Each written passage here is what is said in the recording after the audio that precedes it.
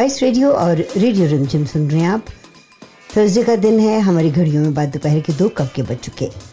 अब से लेकर 3 बजे तक आपका और हमारा साथ रहेगा हमारे आज के इस कार्यक्रम में, जिसका नाम बड़े प्यार से हमने गपशप रखा है, क्योंकि इसमें वो सभी बातें जो आज आपकी नज़रों में अटकेंगी, खटकेंगी और दिल में समाएंगी, उन सबको लेकर हम हाजिर हैं, ये बताते हुए कि बाहर मूसलाधार बरसात हो रही है और हवाएं भी काफ़ी तेज़ है। तो अगर आप बाहर जाएं तो ज़रा देख सोच समझ के निकलें, अपने आप को अच्छी तरह से ढक के निकलें। आज के हमारे इस कार्यक्रम में कमल जी से आपकी मुलाकात करवाएंगे और वो आने वाली फिल्मों और इंग्लैंड में क्या हुआ है इस सब के बारे में जानकारी देंगे। और आगे चलकर 1971 में मैंने राहुल देव बर्मन के साथ एक बहुत ही खूबसूरत इंटरव्यू रिकॉर्ड किया था, जो आज हम आज के कार्यक्रम में आपके लिए पेश करेंगे। तो आइए, सबसे पहले वो सभी बातें जो आज आपकी नज़रों में अटकने वाली हैं, खटकने वाली हैं और दिल में समाने वाली हैं, उन सबको लेकर हम कमल जी से मुलाकात करते हैं। स्पाइस रेडियो और रेडियो रिमझिम सुन रहे हैं आप। गपशप का प्रोग्राम है और वादे के मुताबिक कमल जी हमारे साथ है। कमल जी, कैसे हैं आप? मैं बिल्कुल ठीक ठाक हूँ and like many others, I think I'm also very excited to listen to what Rahul Dev Burman has to say to you. It is such a beautiful interview। और कमल जी, आपको तो मालूम ही है कि वेले लोग जो होते हैं मेरे जैसे, वो कोई ना कोई इधर उधर का काम करते रहते हैं। तो मैंने but to pull out something like this is a huge feather in your cap, Sushma ji, because we all know how revered Rahul Dev Burman is in Indian music, how he has inspired so many and still inspiring. And yes, this is probably why that despite we losing him so many years ago, he's still acknowledged as one of the greatest music composer of all time. And of course, a wonderful singer too. And Kamal ji, you've been very close to music all your life. और आप जो यादें programme करते थे उसमें भी you had so much history of all these artists.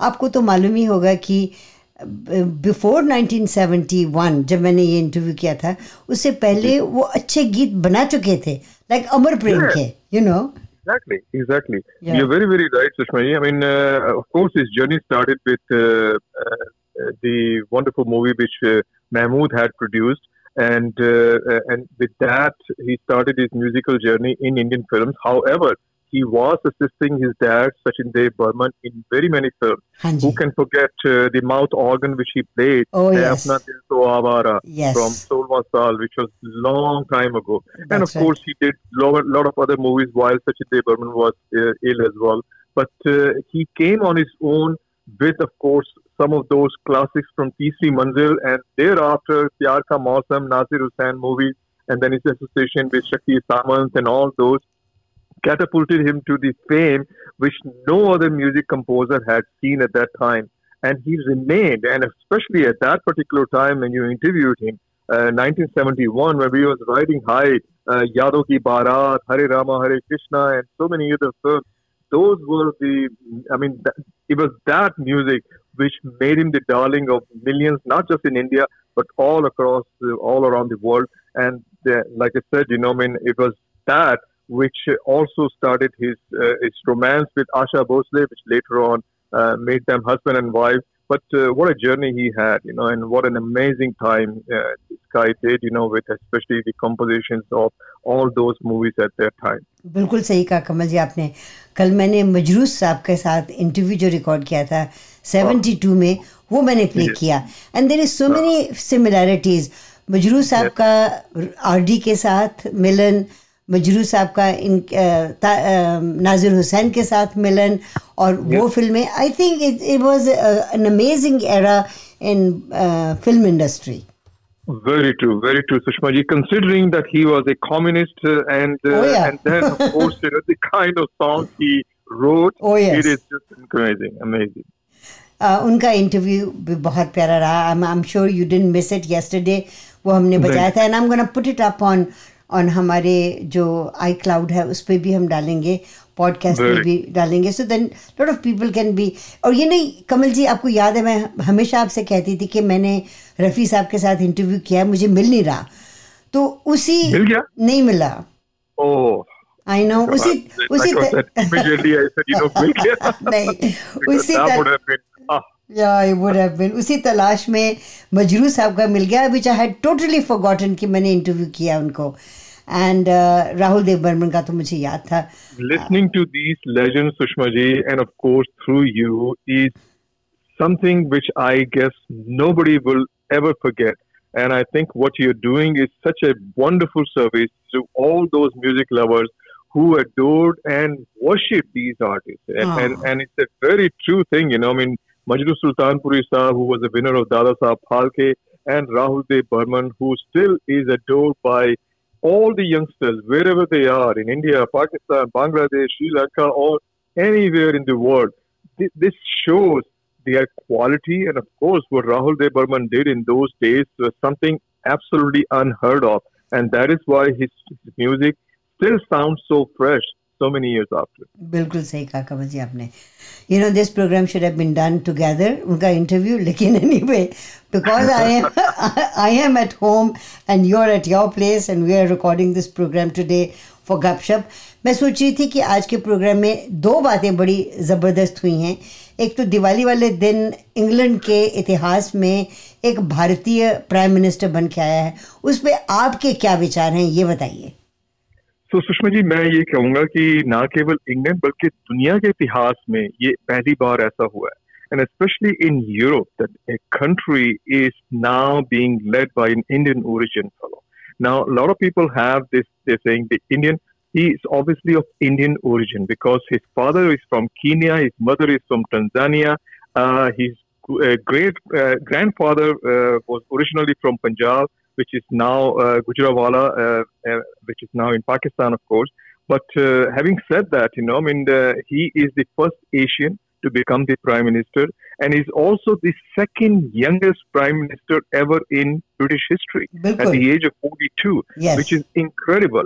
He obviously has some brilliant ideas which he wants to. I mean, he's a successful businessman, we all know, and together their combined income or wealth is actually more than the King Charles III. So that tells you a lot more, No wonder, King Charles was so, interested to meet him and invited him right away, and there he was, So it's a very surreal feeling, that the country, I was looking at the picture and I said, gee, the grandfather of King Charles, which was George V, was the one during his reign, India won their independence in 1947. And now his grandson is the one who invited an Indian origin to form the government. What an amazing coincidence. That's true. That is true. And that's on Diwali Day, which is another very nice thing, and this is why they celebrated Diwali at the 10 Downing Street. Not only that, इस बार I think Guinness book of world records में भी अयोध्या में 15 लाख दिए जो जलाए गए हैं वो भी काउंट किए गए हैं. एंड लेकिन अगर आप देखें तो पिछले कई सालों से Guinness book of world records यही कर रहा है, क्योंकि हर साल अयोध्या में और ज्यादा वो दिए जलते हैं और एक नया वर्ल्ड रिकॉर्ड बन जाता है. So but this time of course the Diwali was incredible, not only at Ayodhya because the temple is coming up very very fast and it will be, I think, opening, if I'm not wrong, by next year.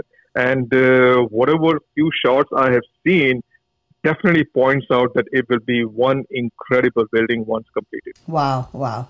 Actually, किसी भी धार्मिक जगह पे कोई भी धार्मिक जो चीज़ बनाई जाती है, चाहे वो मंदिर हो, गुरुद्वारा हो या मस्जिद हो या चर्च हो, वो बहुत ही क्या उसको कहते हैं, फीलिंग के साथ बनाई जाती है. So obviously it's going to be something that everybody is going to pour all their love and attention to it. Absolutely, Sushma ji, and this is probably why the resurgence of Hinduism, जिसे मैं ये कह सकता हूँ, resurgence ही कहूँगा मैं, revival तो नहीं कहूँगा, resurgence, because revival तो of course was a long time ago. However, this has also, done some wonders to this new release film of Akshay Kumar, जिनकी पहली 4 फिल्में जो थी बड़ी बुरी तरह फ्लॉप हुई थी, और ये लोग कह रहे थे कि भी इस बार अगर ये भी फ्लॉप हो गई तो मेरे को लगता है कि शायद अक्षय कुमार को भी राइट ऑफ कर देंगे लोग, जैसे शाहरुख खान को किया था. या at least he will have to go back to the drawing board to figure out what else to do because things are obviously not working out for him. However, इस फिल्म को ओपनिंग मिली जबकि ये दिवाली के टाइम रिलीज हुई 25 को, और एक नहीं दो बड़ी फिल्म रिलीज हुई, तो लोग ये भी अटकलें लगा रहे थे कि क्योंकि ये दोनों फिल्में एक साथ रिलीज हो रही हैं तो इसका बॉक्स ऑफिस पर असर पड़ेगा ऑब्वियसली, लेकिन ऐसा हुआ नहीं। राम सेतु जिसमें अक्षय कुमार के साथ नुसरत भरूचा एंड जैकलिन फर्नांडिस है, उसका पहले दिन 15.5 करोड़, दूसरे दिन पीपल वर एक्सपेक्टिंग कि drop will be huge but it wasn't, उनको फिर 11.5 करोड़, एंड नाउ टुडे आज पता चल जाएगा कि क्या रिजल्ट होता है। तो it seems to be doing okay and that is obviously एक welcome sign and welcome news for Akshay Kumar and his fans. But the other film जो इंद्र कुमार ने बनाई थी and it's called Thank God. It was basically a comedy जिसमें सिद्धार्थ मरने के बाद जब ऊपर जाते तो वहाँ पे चित्रगुप्त जो ब्योरा जो उनका है उनका वो निकालते हैं, and that is what this movie is all about. कुछ लोगों ने आपत्ति उठाई कि चित्रगुप्त के साथ ये मजाक हो रहा है, हिंदुइज्म के साथ ये मजाक हो रहा है, तो अजय देवगन जो चित्रगुप्त का जिन्होंने किरदार किया है उन्होंने उनका नाम चित्रगुप्त के बजाय सीजी कर दिया। आजकल बड़ा डर लगता है प्रोड्यूसर्स को, तो लेकिन उसके बावजूद फिल्म लड़खड़ा रही है जितनी उससे उम्मीदें थी, because casting was pretty big as I said, Ajay Devgn, Siddharth Malhotra after Shershaah and Rakul Preet Singh, but the film is just doing okay and it's to be seen so it seems कि राम सेतु जो of course mythical है for a lot of people and some people of course believe in it, ये पुल वाकई बानर सेना ने बनाया था जिसके ऊपर चढ़कर राम और लक्ष्मण श्रीलंका पहुंचे, और फिल्म में भी यही दर्शाया गया है कि अक्षय कुमार एक साइंटिस्ट है और नास्तिक भी है, और वो बिलीव नहीं करते इन चीजों पर, लेकिन फिल्म के एंड में जो क्लाइमेक्स है वो कहते हैं कि एन इनक्रेडिबल क्लाइमेक्स, उसके बाद वो भी श्री राम में विश्वास करना लगे थे। वाह, so it was a right movie to be released at the right time. Exactly Sushma. So Kamal ji, आज के प्रोग्राम में let's talk a little bit more about upcoming films, और स्पेशली जो शोज वगैरह क्या फिल्मों के थिएटर में आने पर जो OTT प्लेटफॉर्म है वो थोड़ा नीचे गिरा है। I also wanted to ask you a few questions on that. Let's take a short break and come back. Okay. Spice Radio और रेडियो रिमझिम सुन रहे हैं आप, गपशप का प्रोग्राम है। कमल जी हमारे साथ हैं और आज हम बात कर रहे हैं फिल्मों की, और कमल जी आप भी तो एक शो लेके आ रहे हैं, isn't it starting? Ji Sushma ji, it's a wonderful concert, Carnatic music concert, जो दक्षिण भारत का जो संगीत है उसको कर्नाटकी संगीत कहा जाता है, और उसके ऊपर ये क्लासिकल प्रोग्राम ये होने जा रहा है जिसका नाम है त्रिची शंकन एट 80। त्रिची शंकन के बारे में कौन नहीं जानता, दुनिया के बहुत ही मशहूर मृदंगम प्लेयर जिन्होंने बहुत ज्यादा किताबें भी लिखी हैं, पढ़ाते भी हैं, वो इनफैक्ट यॉर्क यूनिवर्सिटी में प्रोफेसर है और 1971 से टोरंटो में रह रहे हैं, लेकिन पूरी दुनिया में उनका नाम है, संगीत कला निधि की उपाधि से उनको सम्मानित किया गया है। इसके अलावा और भी उनको कई इनामात मिले, तो वो आ रहे हैं संदीप नारायण जी के साथ। संदीप नारायण एक बहुत ही अमेजिंग वोकलिस्ट हैं कर्नाटकी संगीत के। उनके बारे में बताना चाहूंगा सुषमा जी कि he was born in Los Angeles, अच्छा, और वहां पर जन्म हुआ, लेकिन उनकी माँ बहुत अच्छी कर्नाटकी संगीत की वो अध्यापिका थी, और वहाँ पे इनफैक्ट पूरे कैलिफोर्निया में, बल्कि ये कहूंगा कि पूरे वेस्टर्न यूनाइटेड स्टेट्स में she was the first Carnatic संगीत की टीचर। और उनके पिताजी जो उनसे थे, उन्होंने सीमा नामक साउथ इंडियन म्यूजिक एकेडमी वहाँ पे खोली हुई है कैलिफोर्निया में।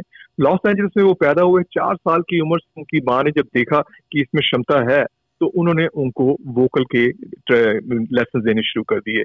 उनके 2 भाई हैं बड़े, एक मृदंगम प्लेयर है और एक पियानिस्ट है, अच्छा, और बहुत ही बढ़िया। और शायद उसी का असर था कि छोटी सी उम्र में उन्होंने शुरू कर दिया, and then he went to Chennai, और वहां पर उन्होंने और तालीम हासिल करी। फिर उसके बाद वो लॉस एंजलिस में आए, बैचलर ऑफ लॉ की डिग्री ली, लेकिन फिर उसके बाद उन्होंने अपनी फैमिली को कह दिया कि I have my interest in singing and I will only sing, and he moved from Los Angeles to India, Chennai.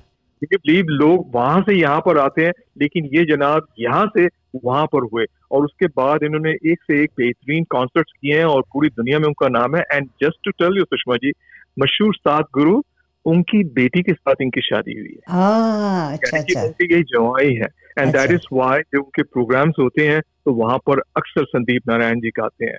खैर, ये प्रोग्राम संदीप नारायण और त्रिची शंकरन के साथ, जिसमें we are celebrating his 80th birthday, it is at the Surrey art centre this Friday 28 at 7:30, and tickets are very very reasonable, Sushma ji, $25 adults वाह है, वाह, and seniors and students के लिए only $15।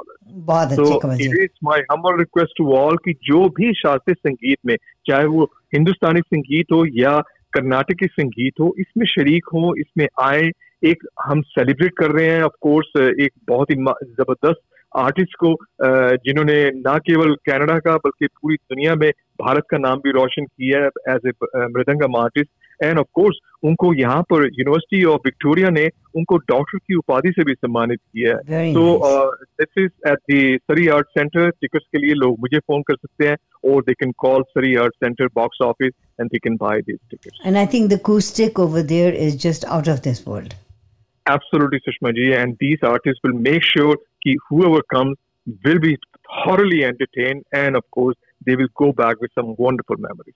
And you know, to be performing at the age of 80, that sets another, mark. Exactly, Sushma ji, Yeah. because mridangam में बहुत जोर लगता है। Oh, आपने yeah. अगर देखा हो, कि Yes, ढोलकी yes. से ज्यादा जोर जो सा है वो मृदंगम में लगता है। That's Because true. it's a mridangam is literally a different version of dholki, but it is very very powerful, and I've seen some amazing mridangam artists who have come to Vancouver before, and of course I've seen Trichi Shankaran as well, because he had he was teaching at Simon Fraser University for quite some time. So whatever he has done is remarkable. So it would be coming out and giving a tribute to the teacher, to of course a wonderful artist, and of course a scholar who has made all of us very very proud, not just in India and Canada but all over the world. कमल जी, इसके साथ साथ एक और भी तो programme हो रहा है।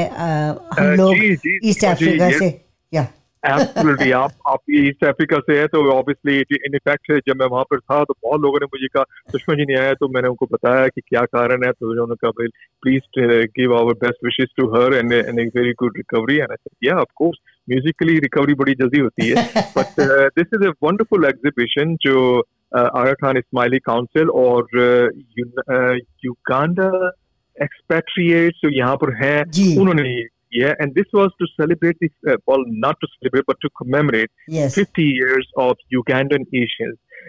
आज से 50 साल पहले युगांडा के इदी अमीन साहब ने अचानक ये सोचा कि जो एशियंस हैं, they are a burden to the African society, especially to Uganda, and it's decided to kick them all out, and imagine some of these people, not some, in fact, so many of those who were born and brought up there, who had only known Uganda as their own country, all of a sudden they were given 90 days to get out of the country with whatever they could. And a lot of people were not even allowed to take even their belongings. Somehow they managed, and of course, thanks to Canada, because it was one of the first major Western nation which accommodated and took so many of those refugees. And today, so many of them have made us all proud. So Tasneem Samji, who was the curator of this exhibition. By the way, this exhibition is called Kampala to Canada. And today, 27th, is the last day of the exhibition, which is at the Roundhouse Community Center. It's absolutely free. So I will recommend and suggest each and everyone who programs from there, they should go there. It is open till about 9 p.m. if I'm not wrong. And so she chose about 11 such individuals who really made Ugandans proud, or Ugandan Asians proud. And it was so good to see a few whom I knew personally. For example, Vasant Bhai, he, of course, we all know he has founded Indo-African Charitable Foundation, which takes out medical groups and performs free surgeries to Africans and to people in Gujarat and other places, which is so remarkable. So he was, of course, acknowledged. Farida Sayani, who started off with nothing and then, of course, founded her first executive hotel in Richmond. And today she owns almost 70 to 80 hotels all over the world. And that is incredible. And then, of course, we had John Halani. the late John Halani, who was the honorary consul of Uganda here in Vancouver for so many years, and he passed away unfortunately this year. It was so good to meet his wife and his sister, and I particularly remember John because every concert I would send him the email, and immediately we call. He says, "Kamal, just keep 10." And then he said, "No, no, puri road of them," and that is how I remember, of course.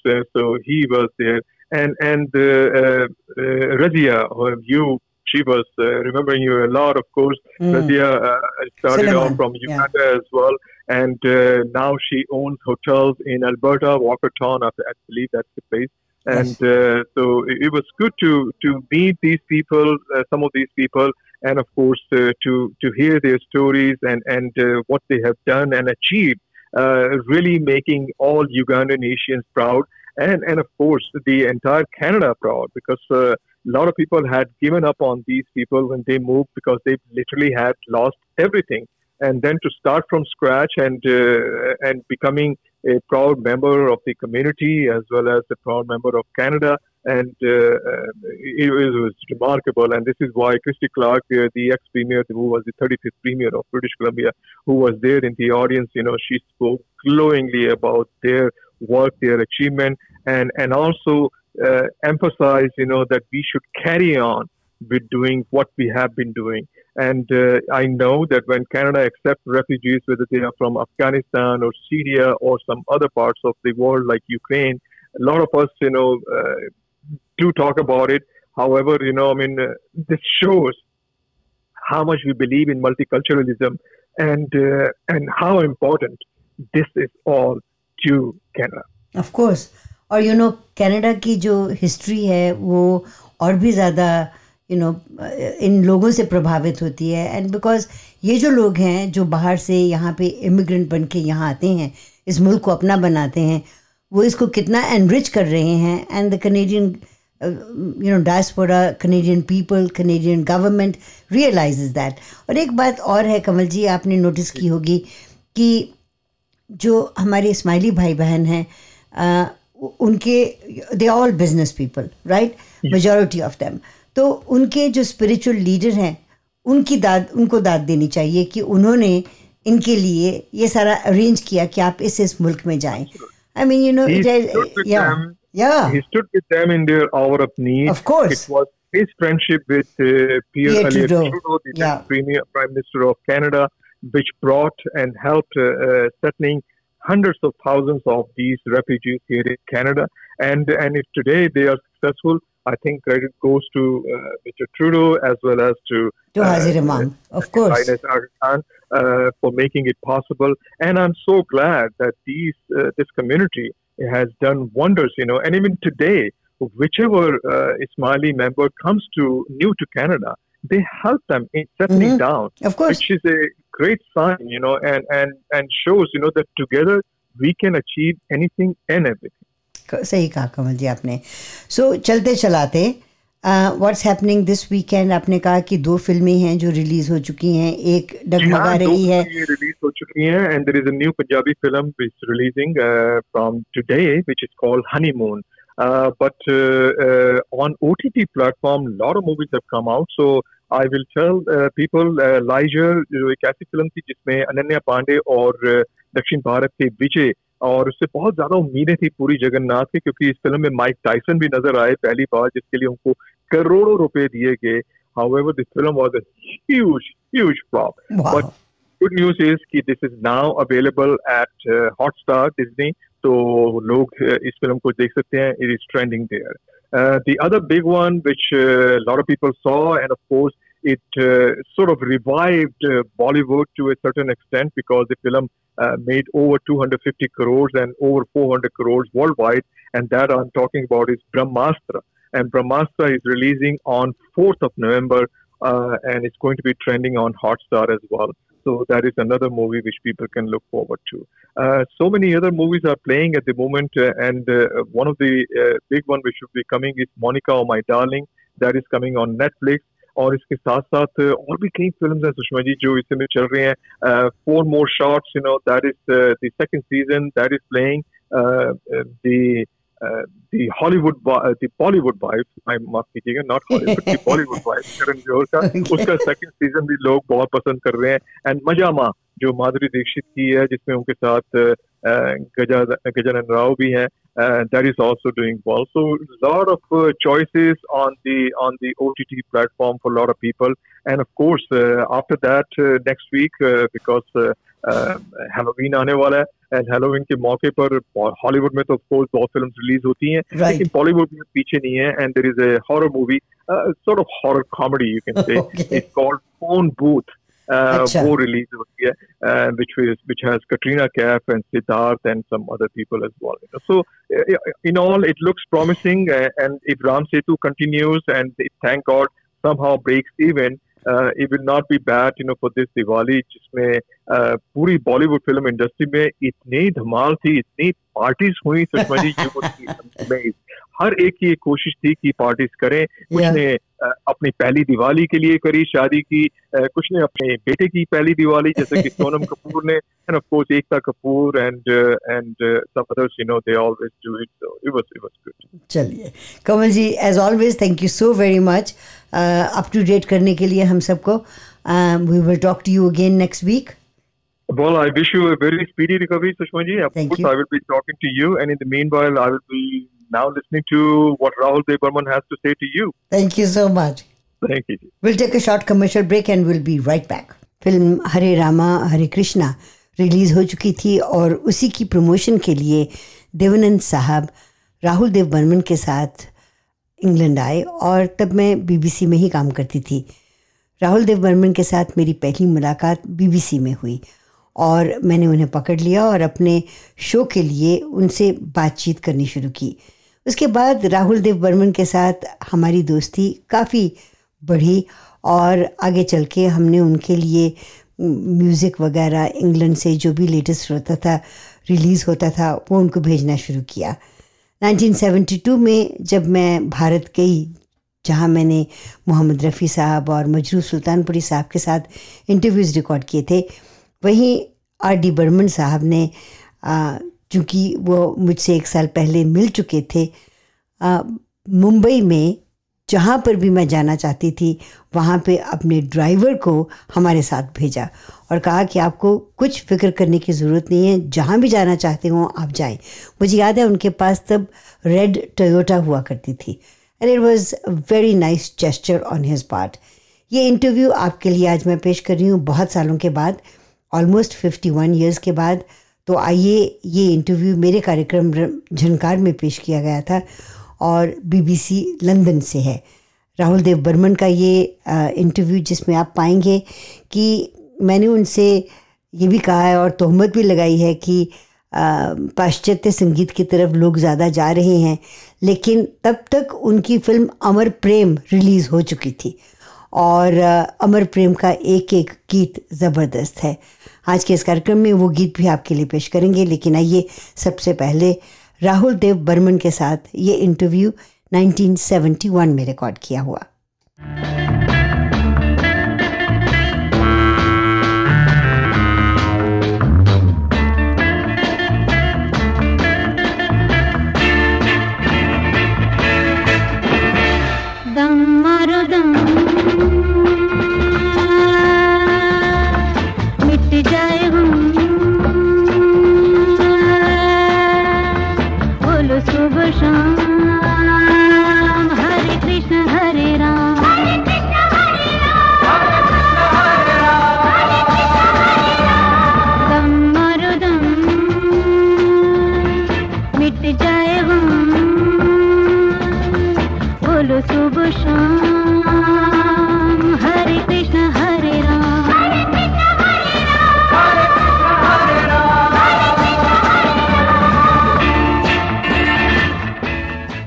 नमस्कार.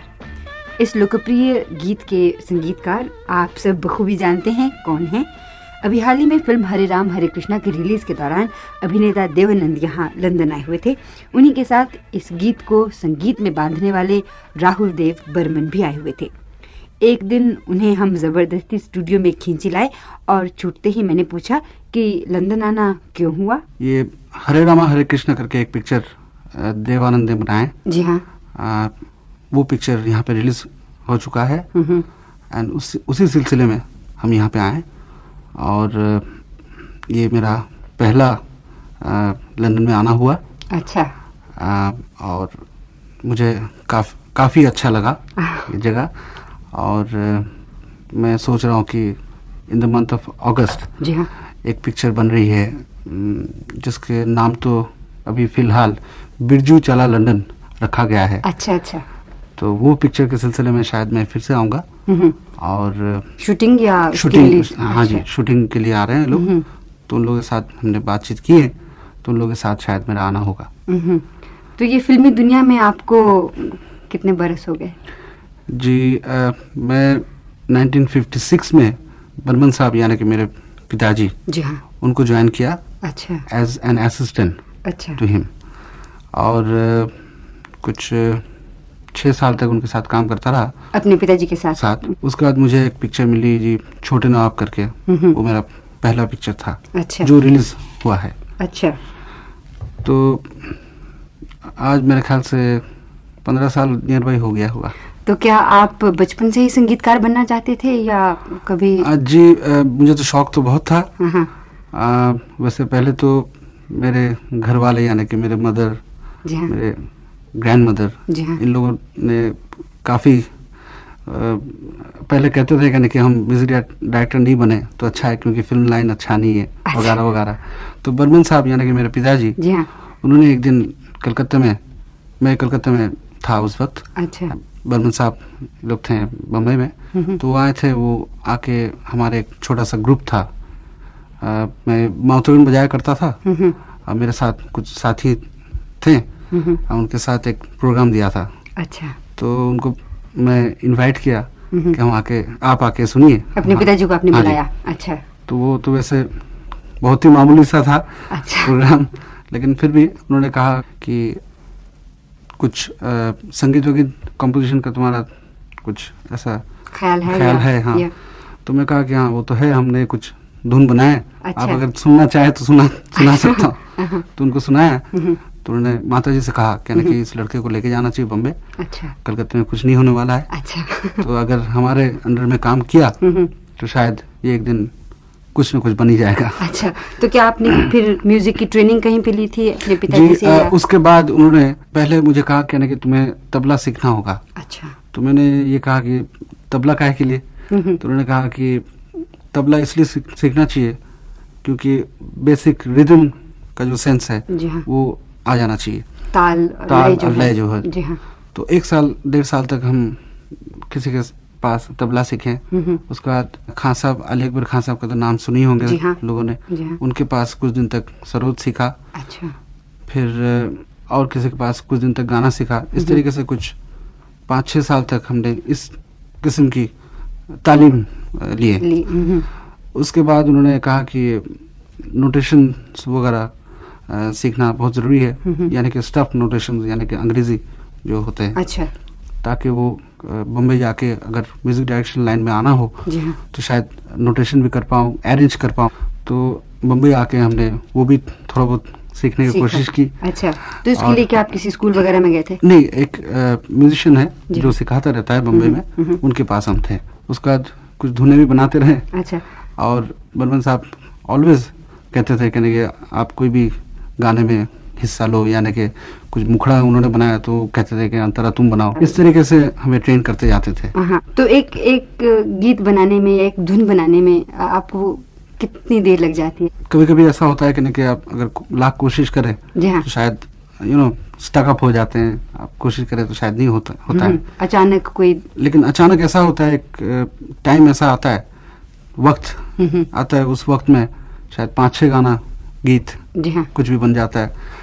और मैंने देखा कि जैसे आप अगर कहीं जा रहे हैं कुछ चीज आपको इंस्पायर करता है जैसा नेचर हो कोई भी साउंड हो उससे कुछ एक क्यू आ जाता है उसके बाद आप कुछ चीज बना सकते हैं इस तरीके से। अच्छा। प्रकृति को देखकर या इस तरह की किसी चीज को देख के।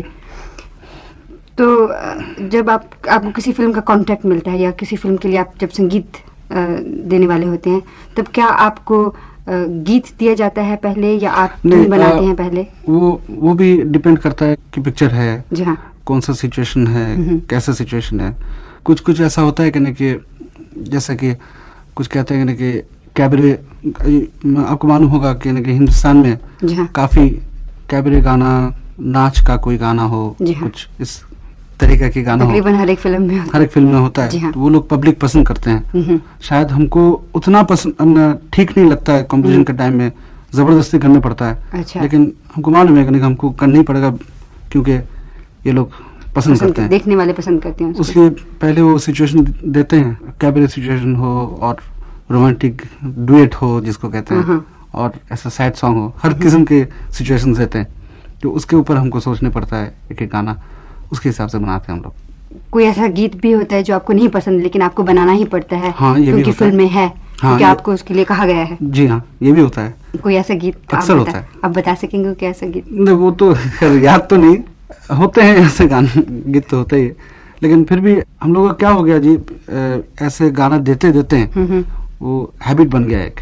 हमारी जो हिंदुस्तानी फिल्में हैं उनमें गाना जरूरी है? बहुत जरूरी है। क्योंकि देखिए, हिंदुस्तान में कई जगह है, जैसे कलकत्ता है, बम्बई है, मद्रास है, पंजाब है, दिल्ली है, तो हर जगह की हर किस्म के ऑडियंस होते हैं। कलकत्ते के लोग शायद उतना गाना उतना पसंद नहीं करते हैं।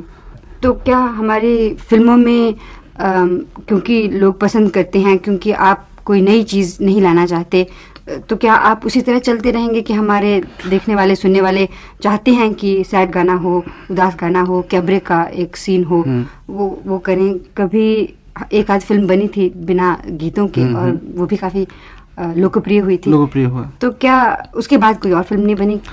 वैसे बन तो चुका है, लेकिन मैं समझता हूँ कि वैसे पिक्चर में काफी पिक्चरें ऐसे हैं बिना गाने की, कमती गाने की, जी हाँ, वो काफी पिक्चर उतनी अच्छी नहीं चली, ये भी है। तो क्या किसी फिल्म के लोकप्रिय होने में संगीत का, गीतों का भी बहुत ज्यादा हाथ है? बहुत ज्यादा हाथ। हमारे देश में लोग गाना ज्यादा पसंद करते हैं। जी हाँ, फिल्मों में संगीत देते हैं, गाने बजाते हैं। मैंने अधिकतर देखा है कि जो इंसिडेंटल म्यूजिक होता है, बैकग्राउंड म्यूजिक होता है फिल्म में, उस पर इतना ध्यान नहीं दिया जाता। उसके बहुत सारे कारण है जी। उसका कारण एक है, हमारे मुल्क में जब एक रिलीज फिक्स होता है, जी हाँ, एक पिक्चर जब तैयार हो जाता है जी, और रिलीज फिक्स जब होता है वो बहुत लेट कहा जाता है, यानी कहते हैं कि नेक्स्ट मंथ हमारी पिक्चर रिलीज होने वाला है। अच्छा, आप 7 रोज में बैकग्राउंड म्यूजिक बना दीजिए। तो मुझे ऐसा लगता है कि 7 रोज में बैकग्राउंड बनाना, जी हाँ, उतना करना भी बहुत है जो हम लोग करने की कोशिश करते। क्या आप उसी वक्त साथ साथ फिल्म के साथ साथ आप उसका बैकग्राउंड म्यूजिक नहीं, हम लोग क्या करते हैं, ये हर आदमी के हर कॉन्सेप्शन है, वे ऑफ वर्किंग है। जैसे हमको पिक्चर दिखाया जाता है, मैं 2-3 दफा पिक्चर देख लेता हूँ, उसका कौन से जगह पे बैकग्राउंड म्यूजिक लेना है उसका एक लिस्ट बना लेते हैं हम लोग। अच्छा, फिर उसकी टाइमिंग ली जाती है, उसका हम 3-4 रोज जितना हो सके जल्दी में जल्दी हम लोग कंपोज करके उसका हम लोग बैकग्राउंड म्यूजिक रिकॉर्ड करते हैं। इसका मतलब ये हुआ कि बैकग्राउंड म्यूजिक पर इतना ज्यादा महत्व नहीं दिया जाता है जितना फिल्मी गीतों पर दिया जाता है। जी हाँ, ये भी कह सकते हैं आप। लेकिन कुछ प्रोड्यूसर्स हैं, जैसे देवानंद साहब है, जिनके हरे राम हरे कृष्ण है, आप इनके अगर बैकग्राउंड बहुत ही माइन्यूटली आप सुने तो शायद आपको लगेगा कि नहीं ठीक सीन के हिसाब से है जी। जैसा। अच्छा, और एक बात यह है कि हमारे मुल्क में मिक्सिंग जो होता है, मिक्सिंग मेरा मतलब बैकग्राउंड म्यूजिक के बाद जी, आपको पता है साउंड इफेक्ट्स ये सब के साथ जो मिक्स करते हैं, उसके लिए भी वक्त चाहिए। तो एक रिकॉर्डिस्ट बेचारे को अगर बोला जाए कि 3 दिन के अंदर आप मिक्सिंग कर दीजिए, क्योंकि पिक्चर रुका हुआ है, तो 3 दिन के अंदर कर देगा। वो अगर 10 रोज के अंदर करे तो बहुत ही खूबसूरत कर सकता है। तो ये सब लिमिटेशंस है जी हाँ। उसके लिए हम तो अब आपके संगीत की ओर आती हूँ। आपका जो अधिकतर संगीत, आप जो गीत बनाते हैं उन पे देखा गया है कि पश्चिमी संगीत का बहुत असर है, बहुत छाप है। एक बात कहूँ जी, काफी गाने हैं जो हमारे पॉपुलर नहीं हुआ उतना शायद जी। आपको नाम कह सकता हूँ, जैसे मेरा पहला पिक्चर था छोटे नवाब, उसमें एक गाना था घर आजा घिरा है, फर्स्ट पिक्चर की बात कर रहा हूँ। बाकी तो गीत टाइप का गाना था, कुछ कैबरे भी था।